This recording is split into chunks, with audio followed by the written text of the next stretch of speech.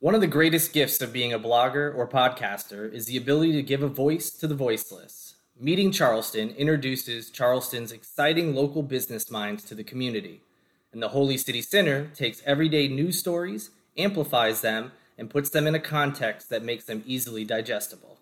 It was never our intention to be a voice during moments of crisis, but based on the current events, both nationally and right here in Charleston, we want to share our platforms with those who are trying to be the leaders that our community needs. We are here to bring our followers an open discussion and introduce them to some new voices that may be the local drivers for change as we move forward. Welcome to the Uniting Charleston podcast series. We hope you enjoy.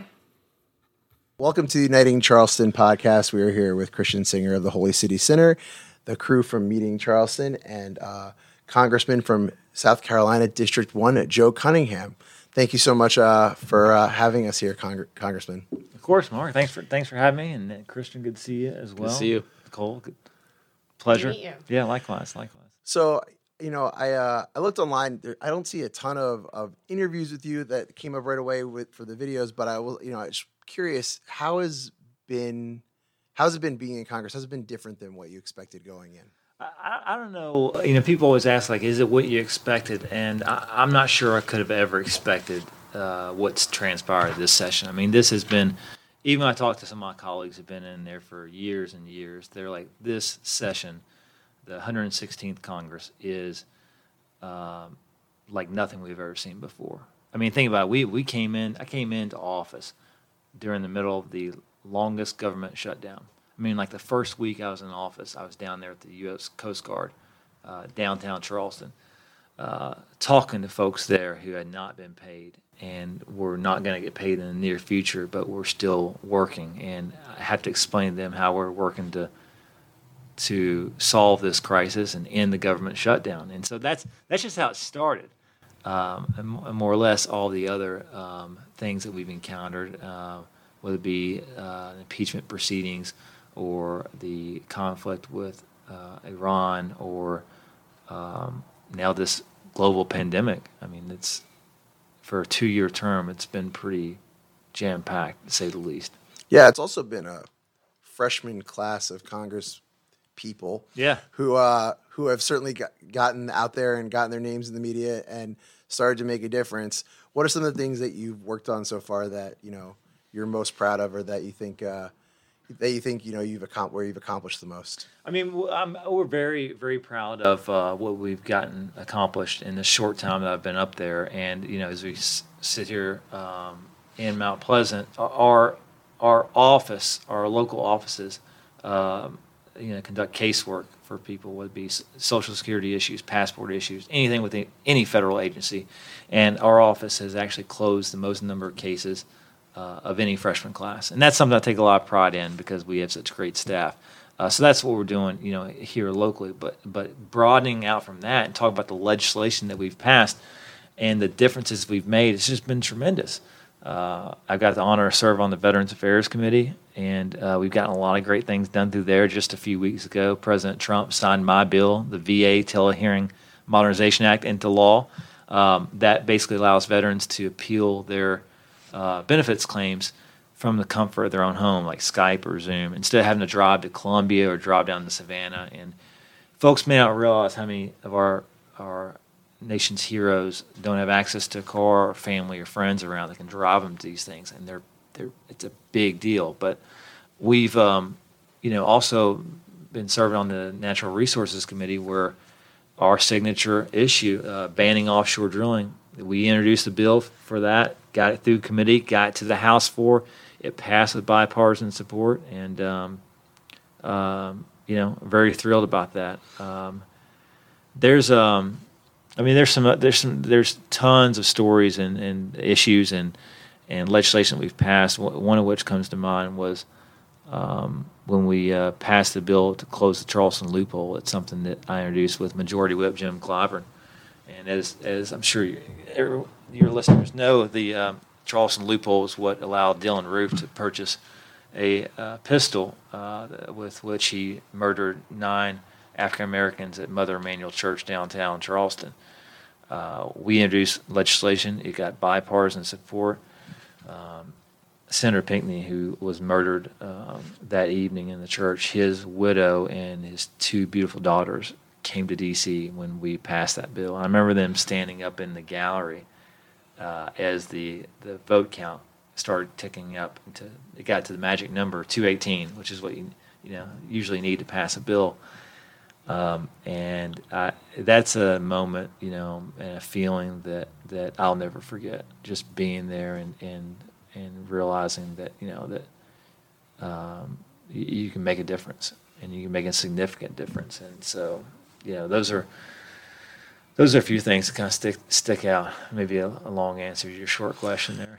No, that's awesome.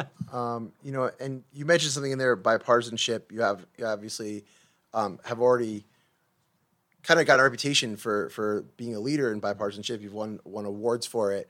How have you done that? It seems almost impossible for so many people and to reach across the aisle. How did you set the tone early that you were going to take that path, and how have you succeeded in it? Well, from the very, very beginning, in our campaign, we told people we want to put low country over party. We want to put people over politics, and I was genuine about it, and I meant it. And I think that's why you had Republican mayors coming on board and endorsing our campaign, because they want somebody who's honest, transparent, and willing to work across the aisle. I think a lot of people in this country realize that we need Democrats and Republicans to work together. And the fact is, majority of the people are somewhere near the middle. Some are a little further to the left, some are further to the right. But there's a lot more that we agree on than disagree on. And you have to make an effort when you're up in Washington, D.C. And so I did that from day one when I hit the ground, finding these meetings or groups or places together where Democrats and Republicans can talk openly about issues. One of them is the Problem Solvers Caucus, which I'm a member of, and that's a group of half Democrats, half Republicans that meet every week and talk about some of the main issues. And they've solved a lot of problems in Congress. They're credited with the enhanced border security bill that passed last year. But finding those locations and being open to other people's ideas. I go to the House gym. I'm up there every morning, and I work out with a group of Republicans.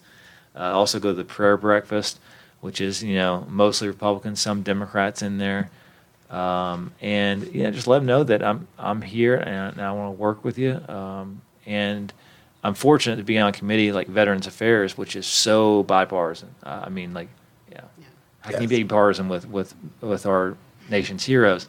And so I wish those hearings would be televised. I wish people could see that side of Congress, because before going up there, I had the same opinion, and view that everyone else did. Is that it's so divided. However, there are moments in time and places up there where you do have people working together, Democrats and Republicans, and like I said, I went up there with the intention to do that, and I think these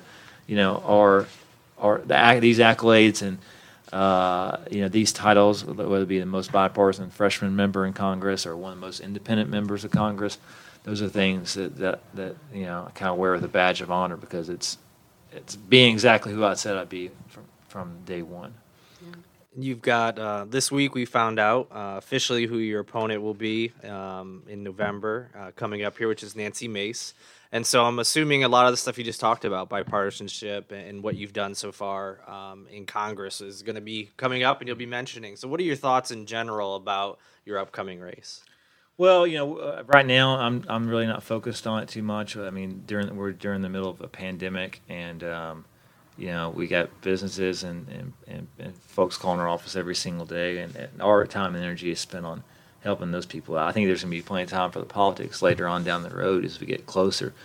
But right now, we're like laser focused on doing our job, passing legislation, and anxious to get back up there. We actually just introduced a bill called the Great American Outdoors Act, which permanently funds the Land and Water Conservation Fund, which is a huge issue for green spaces and open spaces. So we've still got a lot of work to do, but I think that there's going to be a lot of time to debate the issues and talk about what we've accomplished later on down the road. So one of the one of the reasons we're doing this podcast and one of the hot button issues right now is obviously surrounding the George Floyd murder and, race in general. What are some of the things that you think you can focus on legislatively, or that as a leader in our community? And Charleston obviously has a not the greatest past with these sorts of issues. What are some of the things that you think you can do to make a difference, or you think the rest of us should be doing to make a difference? A loaded question there, but it's an important one too. And I'm so glad that we're having this conversation, and that we're moving people out of their comfort zones and talk about things, especially people, who look like us, quite frankly, and who may not have been as comfortable having these discussions, and we're having them now. And look, I remember when I saw that video of Mr. Floyd. Look, it just hit me so hard, and I know that my friends, African American friends, it touches them on a much more personal level. And look, and if you don't have any emotion after watching that video or reading the news about that, then I don't think you have a beating heart inside your chest. It was terrible, and unfortunately, it happens more often than it's recorded, I'm afraid. And we're just seeing what's been recorded, but it just shows we have a serious problem in this country of racial injustice and racial disparities, and we can talk about how those disparities cross over to other other areas, would be economic or healthcare or otherwise. But speaking specifically to this, people are angry, rightfully so, that this has been going on so long. And I know that it started to bubble up in the last few weeks or months, but the fact is this has been going on, for a very, very long time. And it's just now getting filmed more and promoted more and published more. I think that, speaking as Congressman Joe Cunningham here, there are things that I can do and that we, as members of Congress or state leaders, can do to effectuate legislation to make sure that there's some reform brought to our police departments, and make sure that people want transparency. They want a national database which follows some of these conflicts with police officers and abusing their power. We want to put an end to these archaic policies like chokeholds that disproportionately affect African Americans. There's a lot of reform that we can do within our police departments to make them better. And body cameras in South Carolina, passed a law that requires body cameras, but it didn't fund it. And that's we have still such a long ways to go on this issue.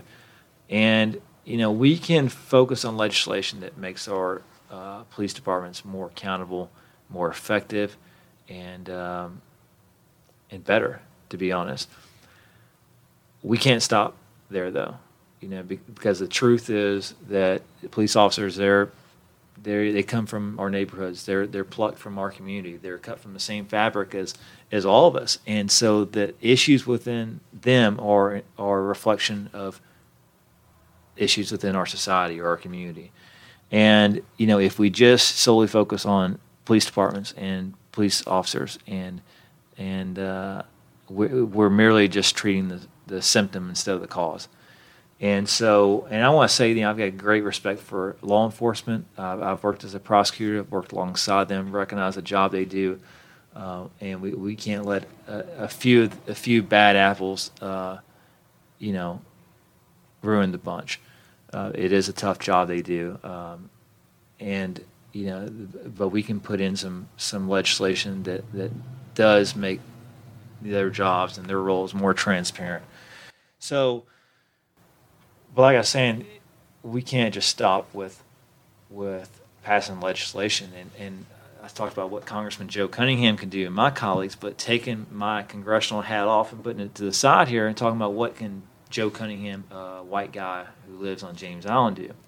And it's similar to what everyone else can do as well, which is starting to have these honest conversations and starting to, challenge people in these beliefs and recognize when someone says something that's either racist or racially insensitive, you call them out, and you state it loud and clear and let them know that that's just wrong, because that's the only way we can put an end into this way of thinking in this country. And it may take another generation or two, but I know that my father raised me to try to be a better man than him. I'm raising my son Boone to be a better man than me, and realizing that it's not good enough just to be not racist. You have to be anti-racist, and you have to, like I said, call that out when you see it, and have these conversations that, like I said, for a lot of white people, have been difficult conversations to have in the past. But if you think it's difficult having a conversation on race, imagine feeling the brunt end of that every single day. I'm interested in your perspective, speaking of the different hats you've worn as the prosecutor. Is it just unrealistic to expect local prosecutors who have to work with the police departments every single day to investigate the complaints against the police departments and to hold those cops accountable? Aren't we just isn't that part of the system just setting it up for failure? And don't we need some other way to investigate complaints against the police or hold police officers accountable? Well, it's a great question. Usually those conflicts would result in the Attorney General taking over the case, because I do think there's potential for inherent conflict between a prosecutor and the police department, because like you said, they work side by side. But normally, if there's a conflict like that, you bring in somebody from the Attorney General's office or another independent prosecutor to follow up on that, to ensure that those potential conflicts don't turn anything else. You mentioned you personally and as a congressman, seeing that video, how it affected you with George Floyd, and the conversations that are coming out of it. When you're in Washington or talking to your colleagues, do you feel like they're seeing that broader picture as well? Not just that there's an issue with that single incident, or just in certain interactions with police departments in the country, but as you said, like the grander scope of things, like it's a racial issue that goes across all sorts of industries and just day-to-day life. Do you feel like they're in that same boat as you, where they recognize there's work to do and they're motivated to do that? Yeah, I hope so. I haven't had as many conversations in the last couple of weeks with my colleagues on this on their specific viewpoints as I'd hope, because of the social distancing guidelines. So when we go up there, we do have to, we've been somewhat restricted. What I'm more impressed by is the people I see on social media or people I know who in the past would never touch this topic or never bring it up or never even admit that any privilege exists. And now they're starting to be a little bit more vocal or open to the idea. And I think that's a fundamental shift. And I think that people should be talking about this more, especially my friends who are African American or family members who are African American, that they talk about these instances of discrimination, whether it be when how you're treated when you're pulled over by a police officer or how you're followed around in a convenience store. People need to be talking about these specific issues and keep these things front and center, because what we don't need is for this to die down and then another news story breaks and we just change the channel and we're off on something else, because people of color don't have that luxury to just change the channel every single day. They're living it and they're breathing it, and so I'm just glad to see that this has become more of a robust conversation and that people are listening. You mentioned you like seeing what everyone's doing out in the community and talking about these things more. In that same vein, for people who may be tired of bipartisanship or lack of bipartisanship in politics, or feel like their voices aren't heard by whoever their representatives may be, what's the best way in your mind for them to be involved, whether it's this topic or others, and really put the pressure on their elected leaders to do the types of things that they want? I think you have to be active. Politics is not a bystander sport. you have to get involved. And we were talking earlier, like I never ran for any office before, but after 2016, I was just sick and tired of watching the way the country is going. And I'm the youngest of 5 brothers, and I wanted to get off the sideline and do something, and that's a big reason of what motivated me to jump into it. I think people have to realize that each and every one of us have a role to play, and that I'm always a big fan of the quote. It's better to regret the things you did than the things you didn't do.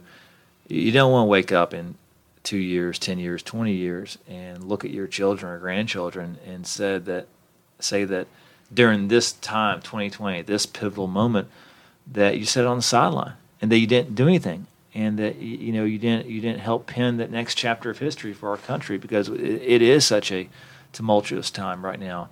And I would tell those people to get involved, get off the sideline, find some groups that advocate for the interests that you have and the values that you have, and go to meetings, be a part of that, vote, exercise that right. It is such a strong right. Seek out those candidates.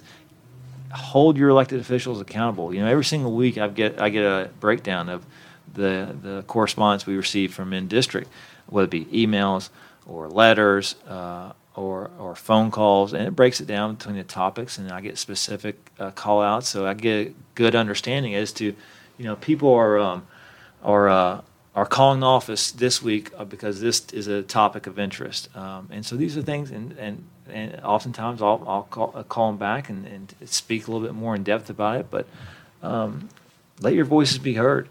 I know that if it's important to my office, I'm sure it's important to other offices as well.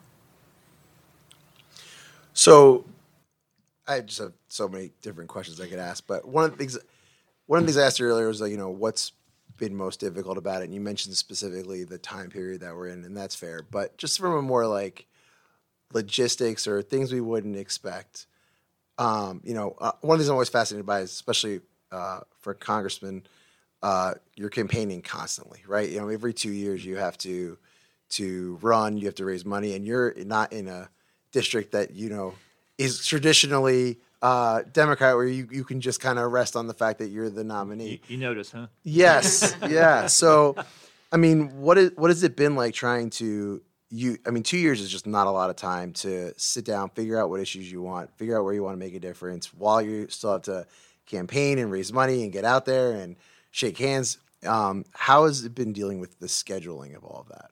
It's fortunately I've got great people work with me, and I think that's key. And with a young family, it presents its own set of challenges. We have a 2-year-old, and so I could break down my time in D.C. between two halves, pre-pandemic and post-pandemic, because they're completely different. So pre-pandemic, I go up on the D.C. on Monday morning. I come back on Thursday, so I'm spending 3 nights up there. I'm doing that about 3 weeks a month, and it's a bit of a challenge, to leave my wife behind to care for our son, and she's working full time, and so it's a burden on her, and a lot of extra work she has to put into it. You're right. There's also campaigns are expensive, and you have to fundraise for them as well. We don't take any money from PACs or special interests. Every single dollar we had in our war chest and have in our war chest has a name and a face attached to it. So, but I'm a firm believer that if you do what you say you're going to do and you're transparent and honest about it, then I think that the voters are going to send you back. And we've tried to be as communicative as possible with our constituents. Sending out weekly emails, letting them know what has come up, what we voted on, why we voted the way we did, and it's a lot of work. But I don't think you get into this thing thinking you can just kick your feet up and not like I said. I'm proud of the work that our office has done. I'm proud of what we've gotten accomplished so far, and I'm very excited about what we can do in the future too. And what about in terms of staffing? Where did you first of all, how many people you get allocated to be on your staff, and where did you find those people? As the first blue congressman from this district a long time? I don't think it's like you had a war chest of people to dive into locally. Well, I was fortunate to land an incredible chief of staff, Lane Lofton, from the get-go, and so Lane was instrumental in putting together a great staff, incredible staff, a diverse staff that represents the face of the 1st Congressional District. And so we have, you have an office in D.C., you have an office here in Mount Pleasant, you have one down in Beaufort, and all that's separate from the campaign side as well. But Lane was able to take in a lot of resumes, sort through it, and find the people who are passionate about serving the people in the 1st Congressional. That's what we do, who are passionate about it, as many people as he could find who are from the district, who understand our values and the issues, and just put together an incredible team. And fortunately, I think one or two have left in the last year and a half. But aside from those, I mean, we've kept everyone together, and very, very proud of it, and have a really close-knit team and effective team. And what are some of the big things you have coming up that you're trying to accomplish, or things that you guys are working on right now? Well, that Great American Outdoors Act is one that we just introduced, and that is you're not going to find many bigger pieces of legislation in the environmental field than that. The Land Water Conservation Fund is what funded like the Pitt Street Bridge, Folly Beach Pier, a lot of parks we go to. It manages the funding of that and disperses the funding for those. So that's a big piece. We're also still focused on driving down the cost of healthcare. We've passed a number of bills in the House that protect people with pre-existing conditions. Don't throw them off their insurance. I know some politicians want to just throw those people off their insurance, which is heartless in my opinion. But we've got a lot of things problems that we're facing right now. Obviously, the pandemic and this coronavirus has been front and center. And in addition to what's transpired in the last few weeks in the news regarding racial injustice and police reform, so those are going to be taking up the majority of the oxygen for the next several weeks, I imagine. Have you seen or heard about anybody working specifically on legislation around those issues? Yeah, there's one that that is in committee right now, dealing with police reform, and again, some of these things like barring chokeholds, creating a national database, creating transparency with police forces. It does a whole host of things, and that legislation I think was just put out this week, right? Maybe Monday or Tuesday. The Great American Outdoors Act, that's already been introduced. There's a companion bill over in the Senate. The president has indicated that he wants to sign that into law. So that's something that will hopefully make it across the finish line in the very near future. So there's, and then of course the coronavirus. There was the HEROES Act, which passed the House. The Senate has yet to show much appetite in another stimulus package, but I remain hopeful, optimistic. Bringing it just a little bit closer to home, we actually were out to dinner with a local business owner 2 nights ago, and the clash of what's going on with all the injustice and the rioting and the protests we're seeing, and also all these business owners who are unable to open up and occupy at full capacity. Where do you think we're going to be? And now our numbers are spiking. We've opened up down here. As of Memorial Day, we started opening up, and our numbers are increasing every day. I watch Christian put them out, and I just want to unfollow him. But where do you think? No. Where do you think we go from here with these numbers and what's happening? I mean, there's still protests coming up even this weekend. Yeah, I mean, look, and I think that the protests are not something that's going to disappear. And as to those that have turned violent, I think it's important that we condemn violent protest and any type of protest that evolve into damage of property or harm people's lives. I was down on King Street like the Sunday after that. I think last Sunday or the Sunday before. After those violent protests, and talking to business owners, and it was just it's terrible what unfolded and how it took a turn for the worse. We can't let those few bad actors who participate in these violent protests, tar the rest with a bad name who are out there peacefully protesting. because that's obviously not fair. And as it relates to the uptick, as you mentioned, like we definitely have to keep our eye on the ball. And as we look at the number of cases rising, the number of cases, I think it can be expected to rise as we test more people too. I think that stands to reason. You're going to see more cases reported with an increase in an increase in testing. The important metric I feel like we need to keep an eye on is the infection rate. The percentage of those who are testing positive, and so that's something we've been keeping a close eye on. And look, I think the governor and the state and the local municipalities put their own restrictions in place. There is also, in addition to that, a personal responsibility that each and every one of us have to exhibit. And my father-in-law lives adjacent to us. He's 70 years old. He's diabetic. He's in that that class of people who are more susceptible to this virus. And so we have to be a little bit more careful. And I'm more mindful as to where I go and restaurants and things like that. And so each of us have to take that into consideration. We're not out of the woods yet, though. So I want to dispel any type of false sense of security that anyone may have that we're on the back end of this thing, because the numbers show that we're not. And so we have to keep on monitoring those, increase the testing, and hopefully those funds that Congress approved have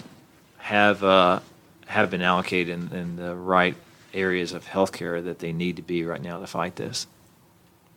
Awesome. Where is your stance on? So Mark and I were at the protest last Sunday on the Ravenel Bridge, mm-hmm. where the chief of police from Mount Pleasant came out, and a number of the police officers came out. They were walking with us. They were handing out water, and they got a ton of backlash for standing with the protesters.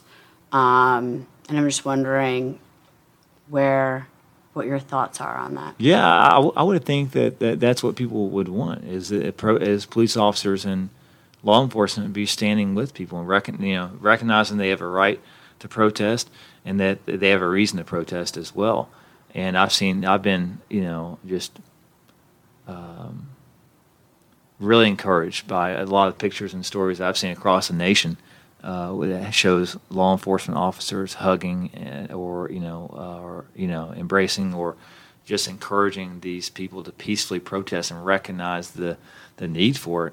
So again, I don't think that we should be saying that all law enforcement is bad, or that I don't think we need to defund the police. I think that we need to recognize that there are errors and areas that need to be reformed and target those. Yep. Well, we drilled you with the tough questions long enough, so let's have a little bit of fun. Where are your favorite places to go out in Charleston? Favorite place to eat?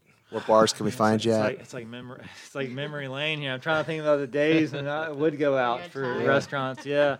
Well, I think pre-coronavirus. Yeah, I mean, I think Christian knows I'm a big fan of the breweries here in town. Yep. I like them because, number one, I like beer, but also I like the support small businesses. I like to I like to go where the people are, and that is just a great thing we're able to do. That was able to go out and meet people where they are. Restaurants. People ask. That's a hard question. I think it's like, what's your favorite restaurant in Charleston? And you don't have to pick one. You can give us a couple. Well, I can't just think of one. I love. We're here in Mount Pleasant. Bacco Italian Restaurant is one of my favorite Italian places. Taco Boy downtown is great. Obviously a fan of Kickin' Chicken. Have been since college here. There's you got Hall's Shop House, which is incredible steaks. It just depends kind of what you're in the mood for. I don't, when we get a sitter, we'll try to go out. But again, I'm trying to draw back to Obstinate Daughter out there in Sullivan's is incredible. I mean, Mustard Seed. I mean, there's so many good places. It's just hard to narrow it down. Awesome. Well, if people do want to support your upcoming campaign, where can they go? Where can they donate? How can they volunteer? Yeah, obviously, go to JoeCunninghamForCongress.com is the best place, and you can sign up to volunteer there or donate. Again, we've been working extremely hard for the last several years, and want to continue those efforts too. But it does count on support from people, though. Awesome. Well, thank you so much for joining us. I really appreciate it. I know we asked you some tough questions there. I think you did a great job. So thanks again, and thanks for agreeing to come on board. Thank you so much. I enjoyed it. Appreciate it.